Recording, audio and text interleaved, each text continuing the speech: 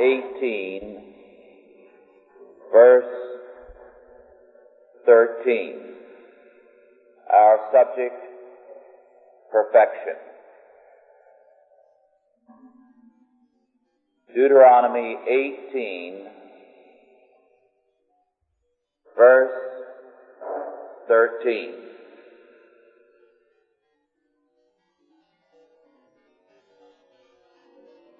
Thou shalt be perfect with the Lord thy God. The tapes of these studies, of course, as some of you know, circulate across country.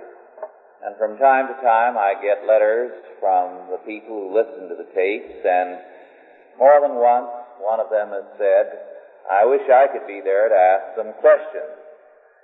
And sometimes they ask questions by mail. A few weeks ago, a very important question was raised, and I'm answering it today because it has to deal with the law. And the question was, you say that God expects us to keep the law. How can we when He commands us to be perfect? How can we be perfect? Now let's rephrase that question a little more bluntly. Is God bearing false witness when He asks us to be perfect? Is He asking something that is impossible? In Matthew 5, verse 48, our Lord in the Sermon on the Mount repeated this commandment, declaring, Be therefore perfect, even as your Father which is in heaven is perfect. First of all, we must say that the law does not command us to do what we cannot do as men.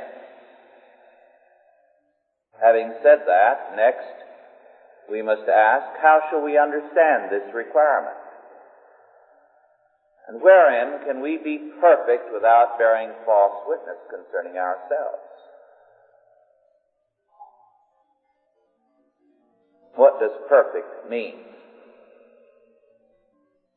Very obviously, when we begin to examine the word, it has changed its meaning.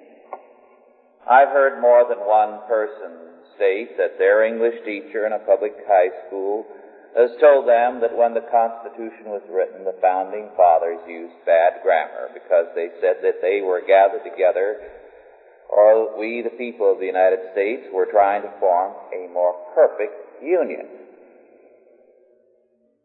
And that was bad grammar, supposedly, because how could a thing be more perfect than perfect? They were not using bad grammar. Obviously, the meaning of the word has changed. We will not take time to trace, because it's irrelevant to our subject, the meaning of the word as it is changed in English. Our concern is with the biblical meaning of the word perfect. Very clearly, it has another meaning than we think of now. When we examine the Bible, just to cite a few uses of the word perfect in the Bible, we are told in Genesis 6, verse 9, that Noah was perfect. In Genesis 17, verse 1, Abraham was called to be perfect. In Psalm 37:37, there's a reference to perfect men as though they were an everyday fact of life. Again, in Psalm 101, verse 2, David declared, I will behave myself wisely in a perfect way. I will walk within my house with a perfect heart. Very obviously, therefore, when the Bible says, as our text declares, Deuteronomy 18:13, thou shalt be perfect with the Lord thy God, it is commanding something that was not an impossibility. something that was a fact of life from before the flood, from the days of Noah at least. What does it mean? There are several words in the Old and New Testament which are translated as perfect. These words mean, in the original Hebrew and Greek, upright, having integrity, blameless, mature, and also the sense of complete. They do not imply sinlessness.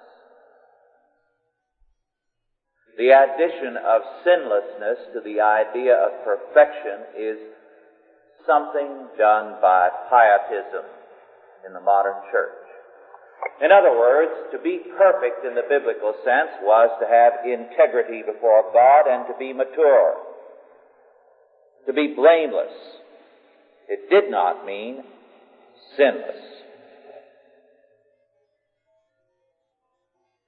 Let us examine, for example, the comment of R.C.H. Lenski, a very prominent Lutheran scholar, in his comment on Matthew 5:48, where our Lord summons us to be perfect. He says, and I quote, "The English translation perfect is largely responsible for the idea of absolute sinlessness often given as the meaning. And it is unfortunate that we have no derivative from goal adequate to render the Greek. Goal is another translation that is acceptable. The fact that absolute sinlessness is not the thought expressed here, we see from verse 6 of Matthew 5, where the blessed disciples still hunger for righteousness, and from verse 7, where they still need mercy and are blessed by continually obtaining it. Perfectionism may imagine that it is able to attain sinlessness in this life. This goal we shall not reach until we enter glory. Equally incorrect is the idea that in these expositions of the law, Jesus offers only counsels for the perfect, which are unattainable on the part of lesser Christians. Christ has no double standard. His greatest saints are found among the common believers who by grace have become pure in heart." Unquote. In other words, perfection in the biblical sense means uprightness. It means maturity in terms of a goal or purpose, an end established by God. Now, our maturity in heaven will include sinlessness, but our maturity here is of a different sort. It is interesting that the Berkeley version, in translating our text, Deuteronomy 18, verse 13, renders it, "Thou shalt be blameless before the Lord thy God." In this life, we can be perfect in the sense of blameless in our faithfulness to God's purpose and maturity in terms of it. When we are blameless, we are not necessarily faultless. G. Campbell Morgan told a story years ago, here in Los Angeles, incidentally, in the early 20s, to illustrate this point. It was his first trip, I believe, to this country. He left his family in England, in London, while he came here to preach for several months. And in dealing with the distinction between blameless and faultless, he cited a letter he had just received from his little son, who had just started school. And the letter said, "Dear Daddy, I love you, I miss you. When are you coming home? Your loving son." Morgan pointed out to the serious errors in the letter. The boy didn't know anything about punctuation. His spelling was very bad. He spelled love, L-U-V, when, W-E-N, and there were many other errors. he still didn't know capital letters, so everything was written in small letters, uncapitalized. But, said Morgan, the letter, while not faultless, in fact very faulty, was blameless.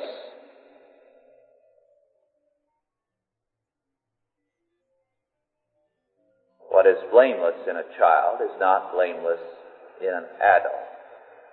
What is blameless in an adult at a certain stage of growth is inexcusable 10 years later. Maturity means continuous growth toward God's appointed purpose. And we are summoned to be mature, blameless, perfect before the Lord our God. The greater the responsibility, Scripture says, the greater the maturity required to be blameless. As a result, the greater the position given to us, the greater our responsibility, and what would be blameless in others becomes blameworthy in us then. A minister, a doctor, a judge, a civil officer, as well as their wives, have responsibilities which require more maturity of them, so that things that are blameless in others are blameworthy in them. Thus, in England, until not too long ago, in the Foreign Office, the Labour government had a man who was very blameworthy because of his injudicious remarks. Now, many of the things that Brown had to say were things that the average Englishman felt. He expressed opinions that sometimes were very blunt, forthright, and honest opinions. But in a person holding high office, they were so indiscreet that they created international repercussions almost every time. And finally, he had to be replaced.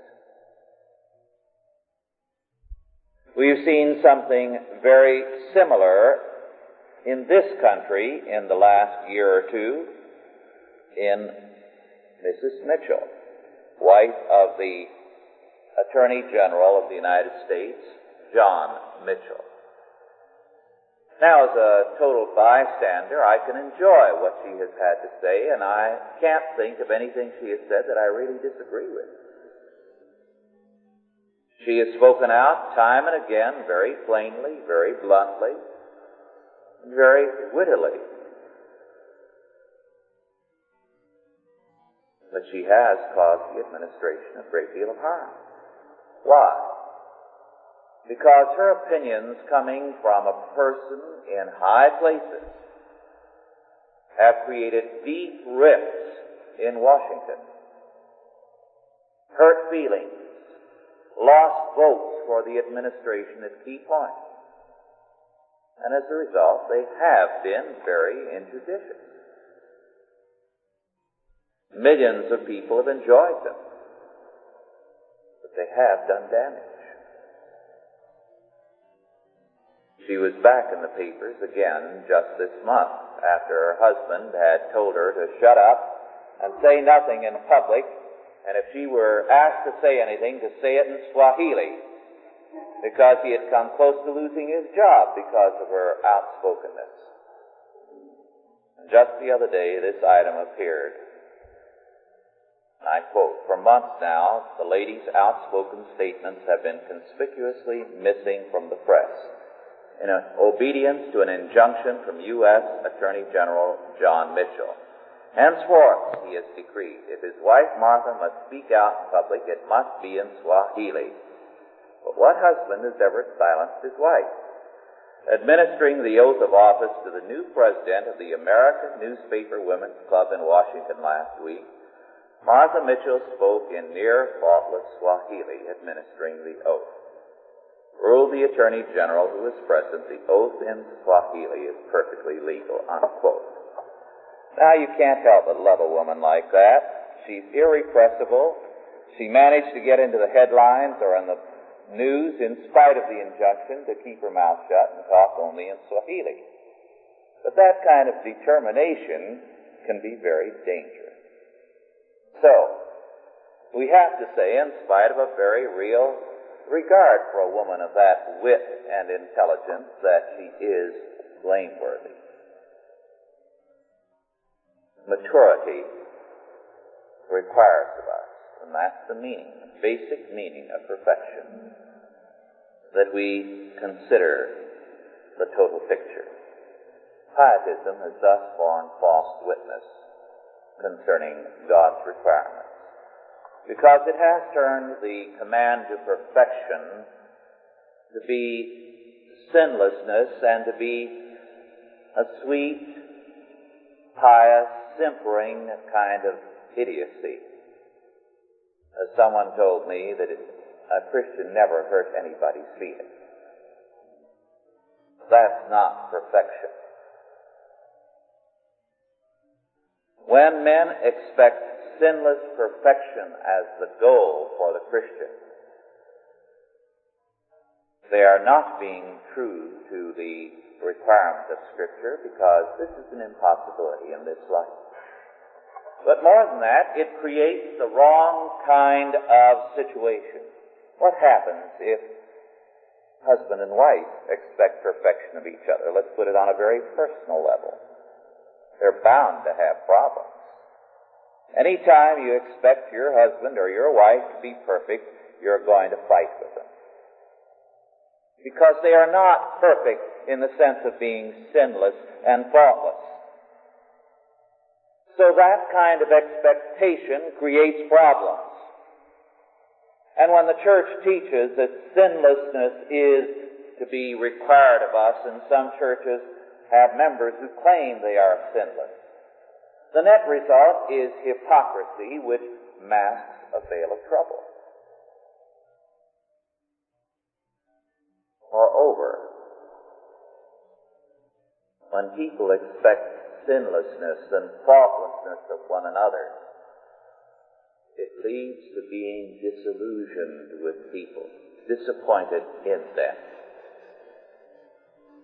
We expect them to be more than mortal men,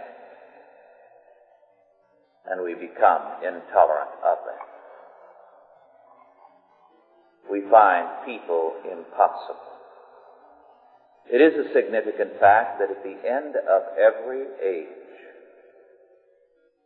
this kind of demand tends to flourish. As Rome began to decline, what happened? The problems that Rome faced were impossible. Rome's economy had reached the point where it was beyond all recovery. The bureaucracy had grown and grown to the point where it was now the government, and the emperors came and went, and it made little difference. The bureaucracy was the reality. And people began to realize that everything was too big, beyond solution. So what did they do? Parents began to require their children to be perfect and became intolerant of them, impatient with them when they were not. Husbands and wives began to be intolerant of each other. They wanted everything to be right, and the world around them wasn't right, so in the home they began to demand perfection. And of course they didn't get it. They began to demand it of their friends, of their organizations, and they didn't get it. And so what happened? The result was that long before Rome fell, Jews, Greeks, Romans, Egyptians, and others were forsaking the society of men to become hermits in the desert. This is a fact we're not often told. We're told about the Christian hermits. They came later. They picked this up from the Romans. It was a part of the paganism which had infected the church. And what happened when these Jews, Greeks, Romans, and later Christians went into the desert? running away from man. Why, they found they couldn't live with themselves. The whole world was out of kilter, true. They were making demands on mankind and on their friends and loved ones that could not be met. And they had forsaken them, and now they were making demands of themselves, which could not be met. And the result was total frustration. This kind of sick perfectionism, anti-biblical perfectionism, instead of solving problems, only aggravates them. This was already beginning to appear, this kind of mood, in very limited fashion, but appearing in our Lord's day and in St. Paul's day. And St. Paul, commenting on this in Galatians 6:1-5, referred to the faults, the sins, the frailties, the weaknesses of all believers.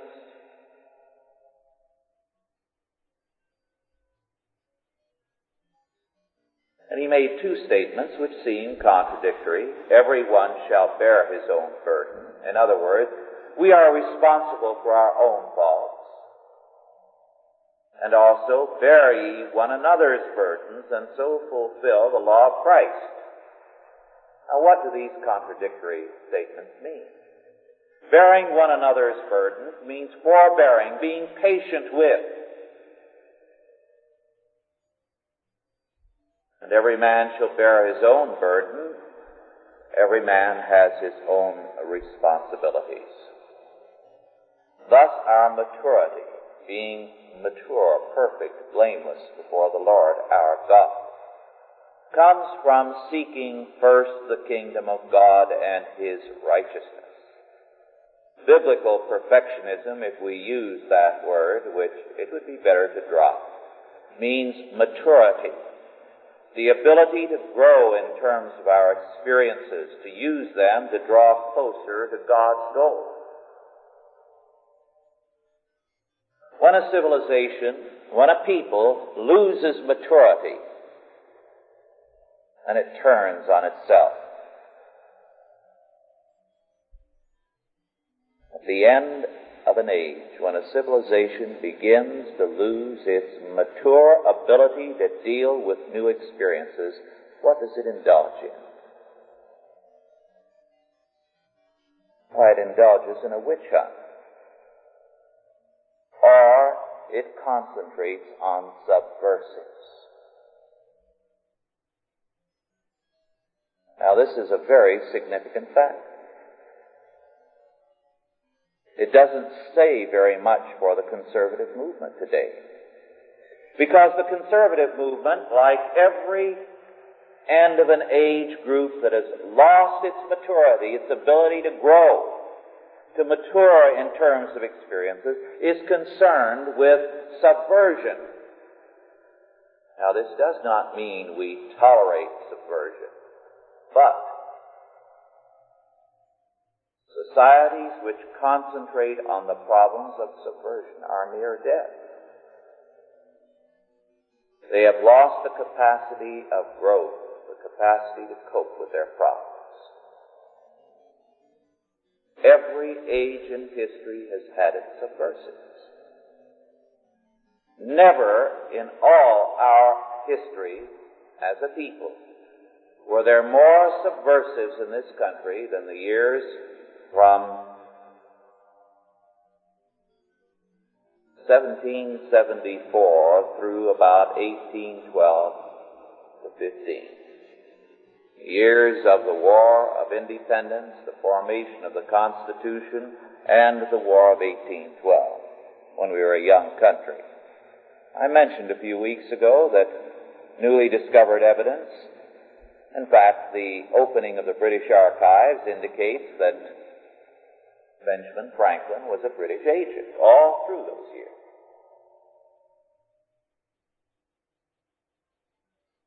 We do know that in Washington's cabinet, one cabinet member was unveiled as being a foreign agent.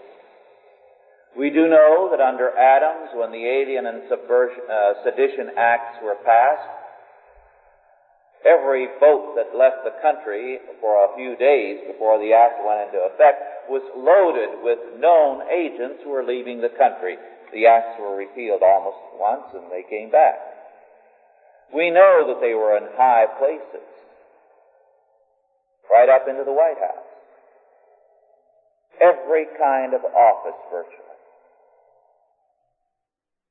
Did the country go under? It was very weak in those days. No. Why? Because in spite of the subversives, there was leadership that had a capacity for growth. Now, just as you and I are exposed at the moment and have within us or around us all kinds of germs so that we could come down with any number of ailments if we were weak, so too with a society. It always has within the body politic all kinds of infections. The key point is its basic health.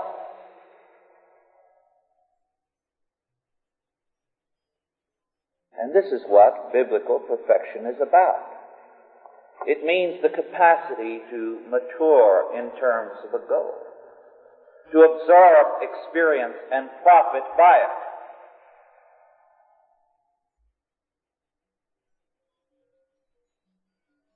Without the ability to grow in terms of a goal, no cause can endure merely by rooting out its subversive elements.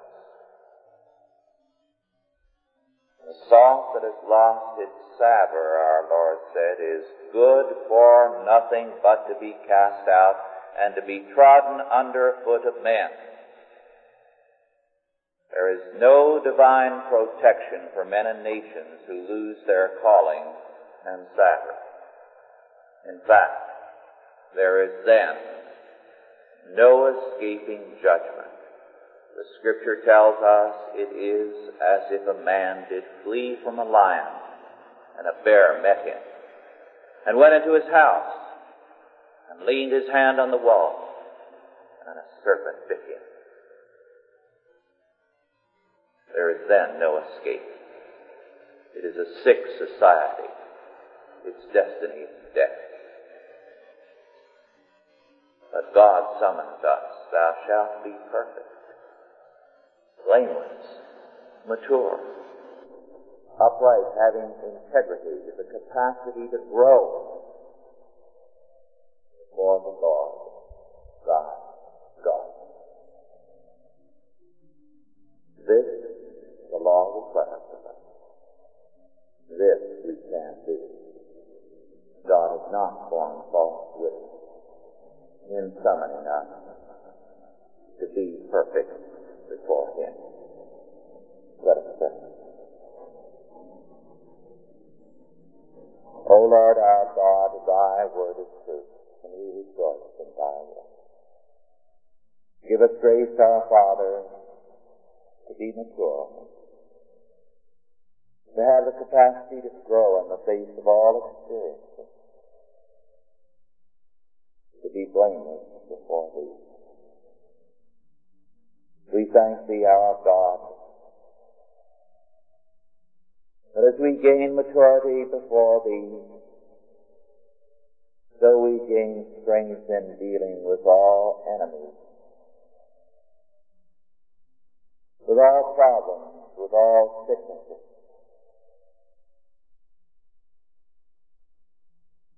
And we are more than conquerors then through Him that loved us. We praise Thee for Thy prospering and protecting grace. We thank Thee for one another. We thank Thee, our Father, that Thou hast called us to be a people in Thee, and by Thy grace hast brought us together and knit us one to another in Jesus Christ. Prosper us in our fellowship, in our obedience, and in our thanksgiving. In Jesus' name, amen. Are there any questions now with respect to our lesson, first of all? Yes.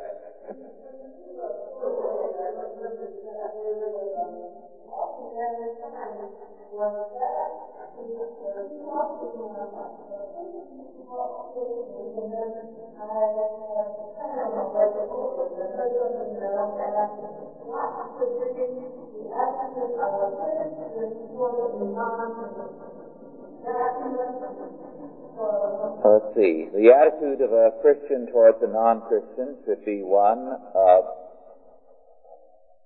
keeping the law to them, because to love our neighbor means to fulfill the law in relationship to him. To be charitable, as occasion requires it.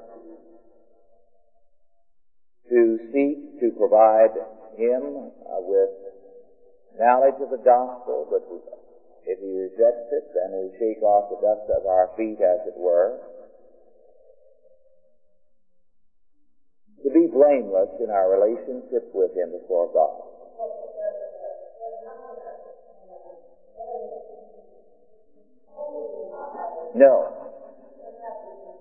No, because we stand before God as sinners saved by grace, not of ourselves. Yes.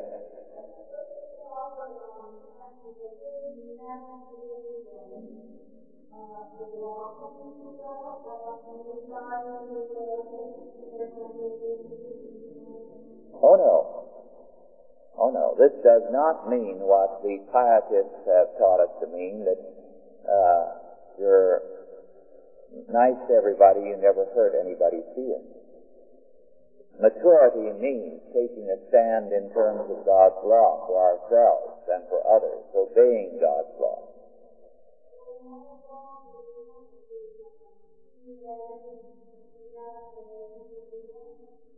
Because she is speaking out in such a way that she is doing harm rather than good. It's for her husband to speak out, not for her.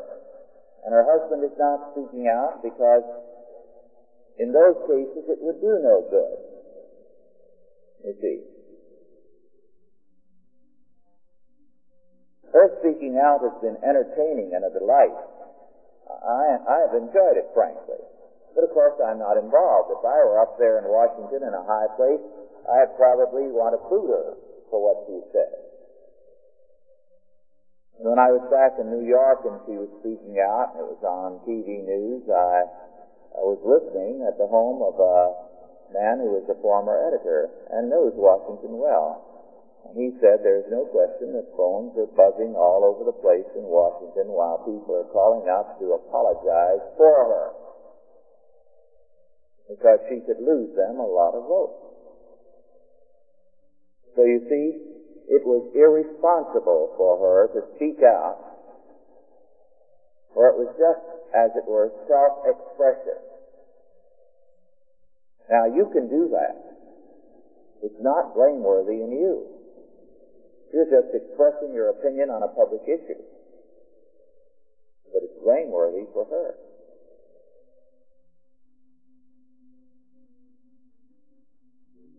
Yes.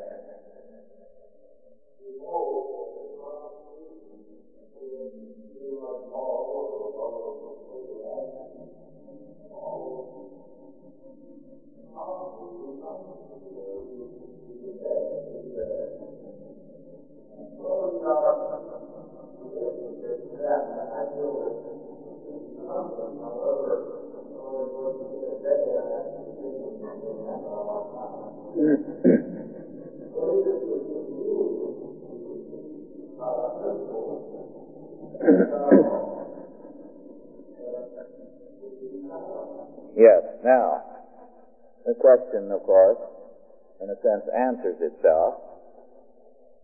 The Constitution is a dead letter because law doesn't mean anything to anybody today. God's law means nothing, and therefore American constitutional law means nothing. Today it's a philosophy of do-it-yourself law in terms of the immediate situation. Now, in the face of that, there is nothing that will change the picture until men themselves become law-abiding. You cannot have a national situation of law if the people are lawless. So you have to begin by placing yourself under law and working to place more and more people under law, which is the slow way, but it's the only way that works.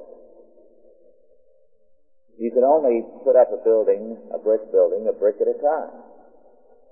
So you start putting up bricks. It just doesn't fall into place. And so this is what we're doing here. Each of us, by coming here, each of us, by trying to live in terms of God's law, we're putting up a few bricks at a time. It's the only way it'll be done. It's the only way it was done in the Roman Empire by the Christians. Yes.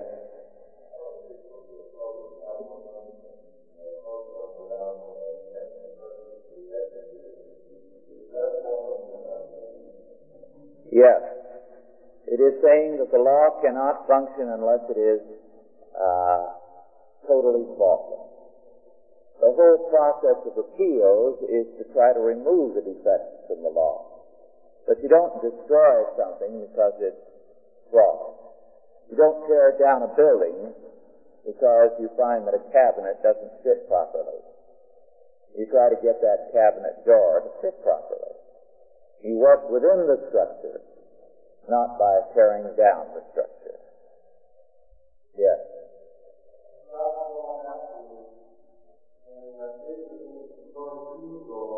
Right.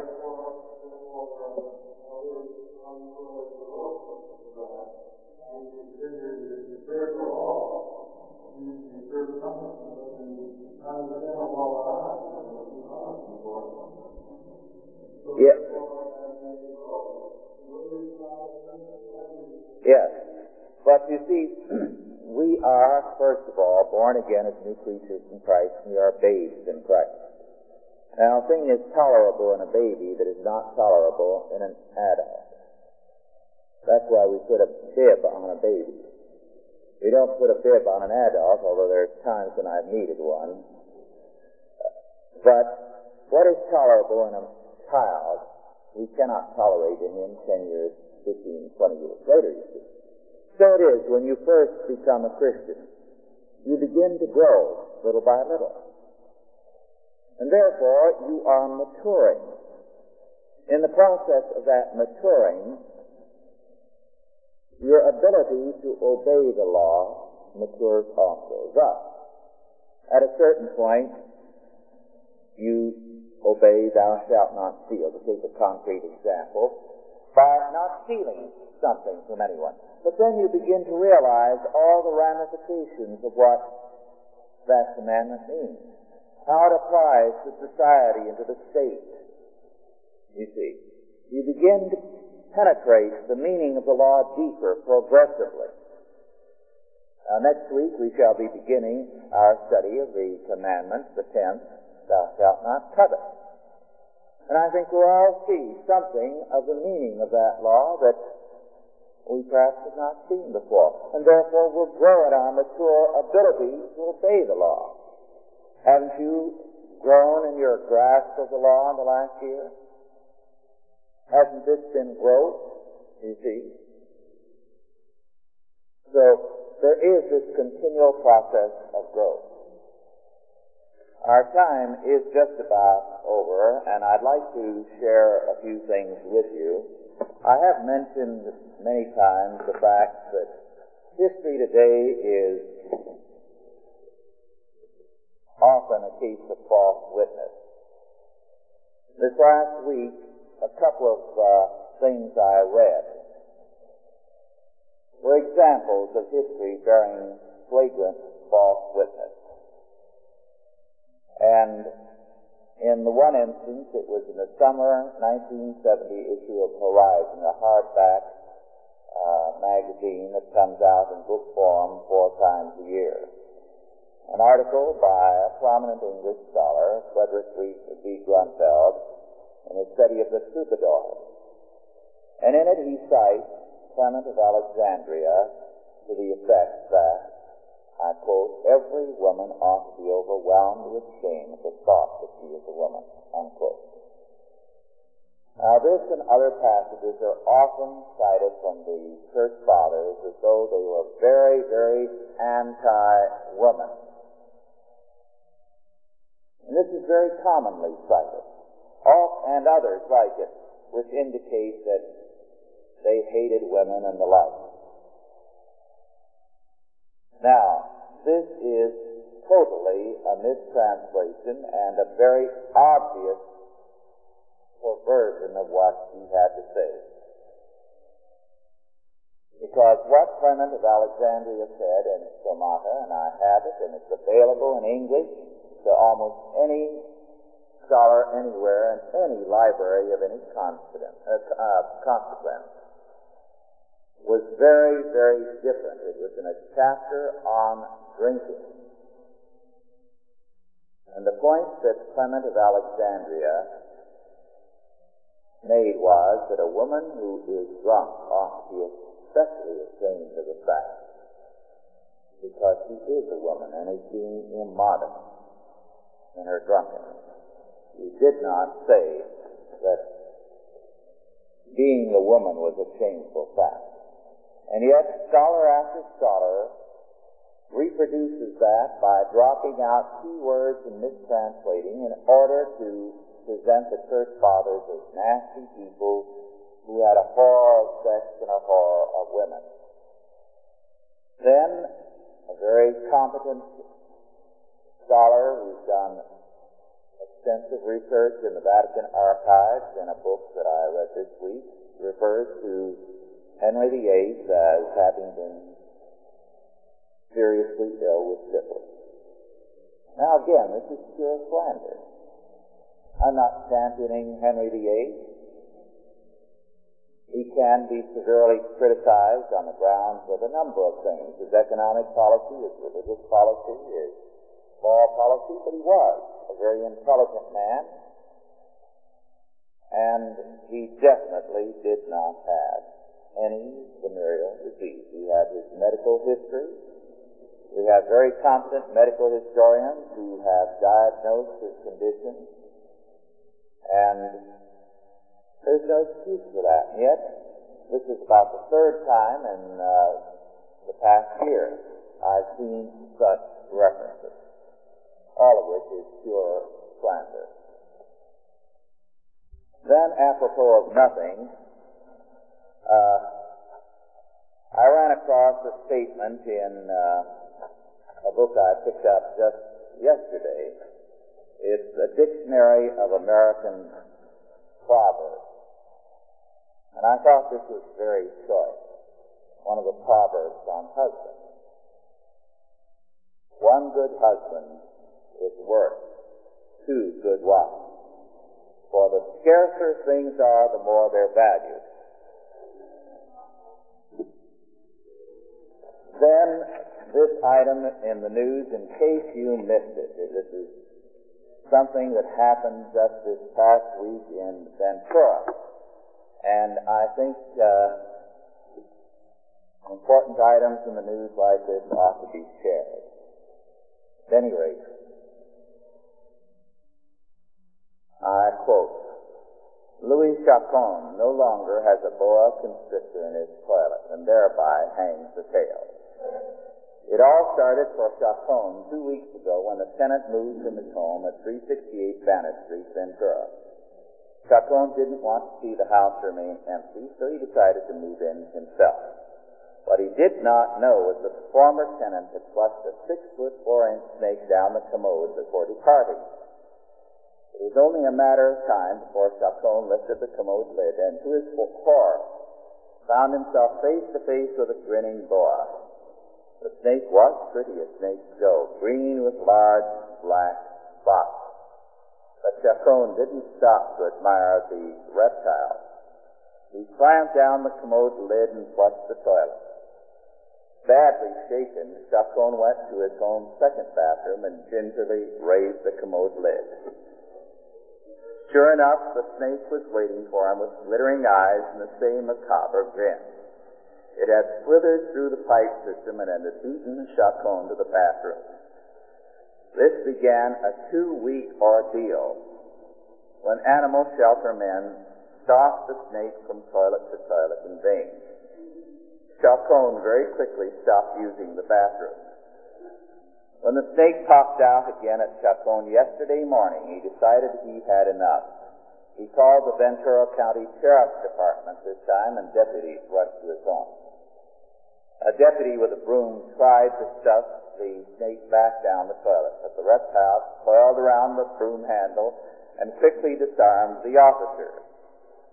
James Norton, Animal Control Supervisor, was called this time, and the snake fled down the pipe. We had to unbolt the commode from the floor to get him, Norton said. He was a tricky customer.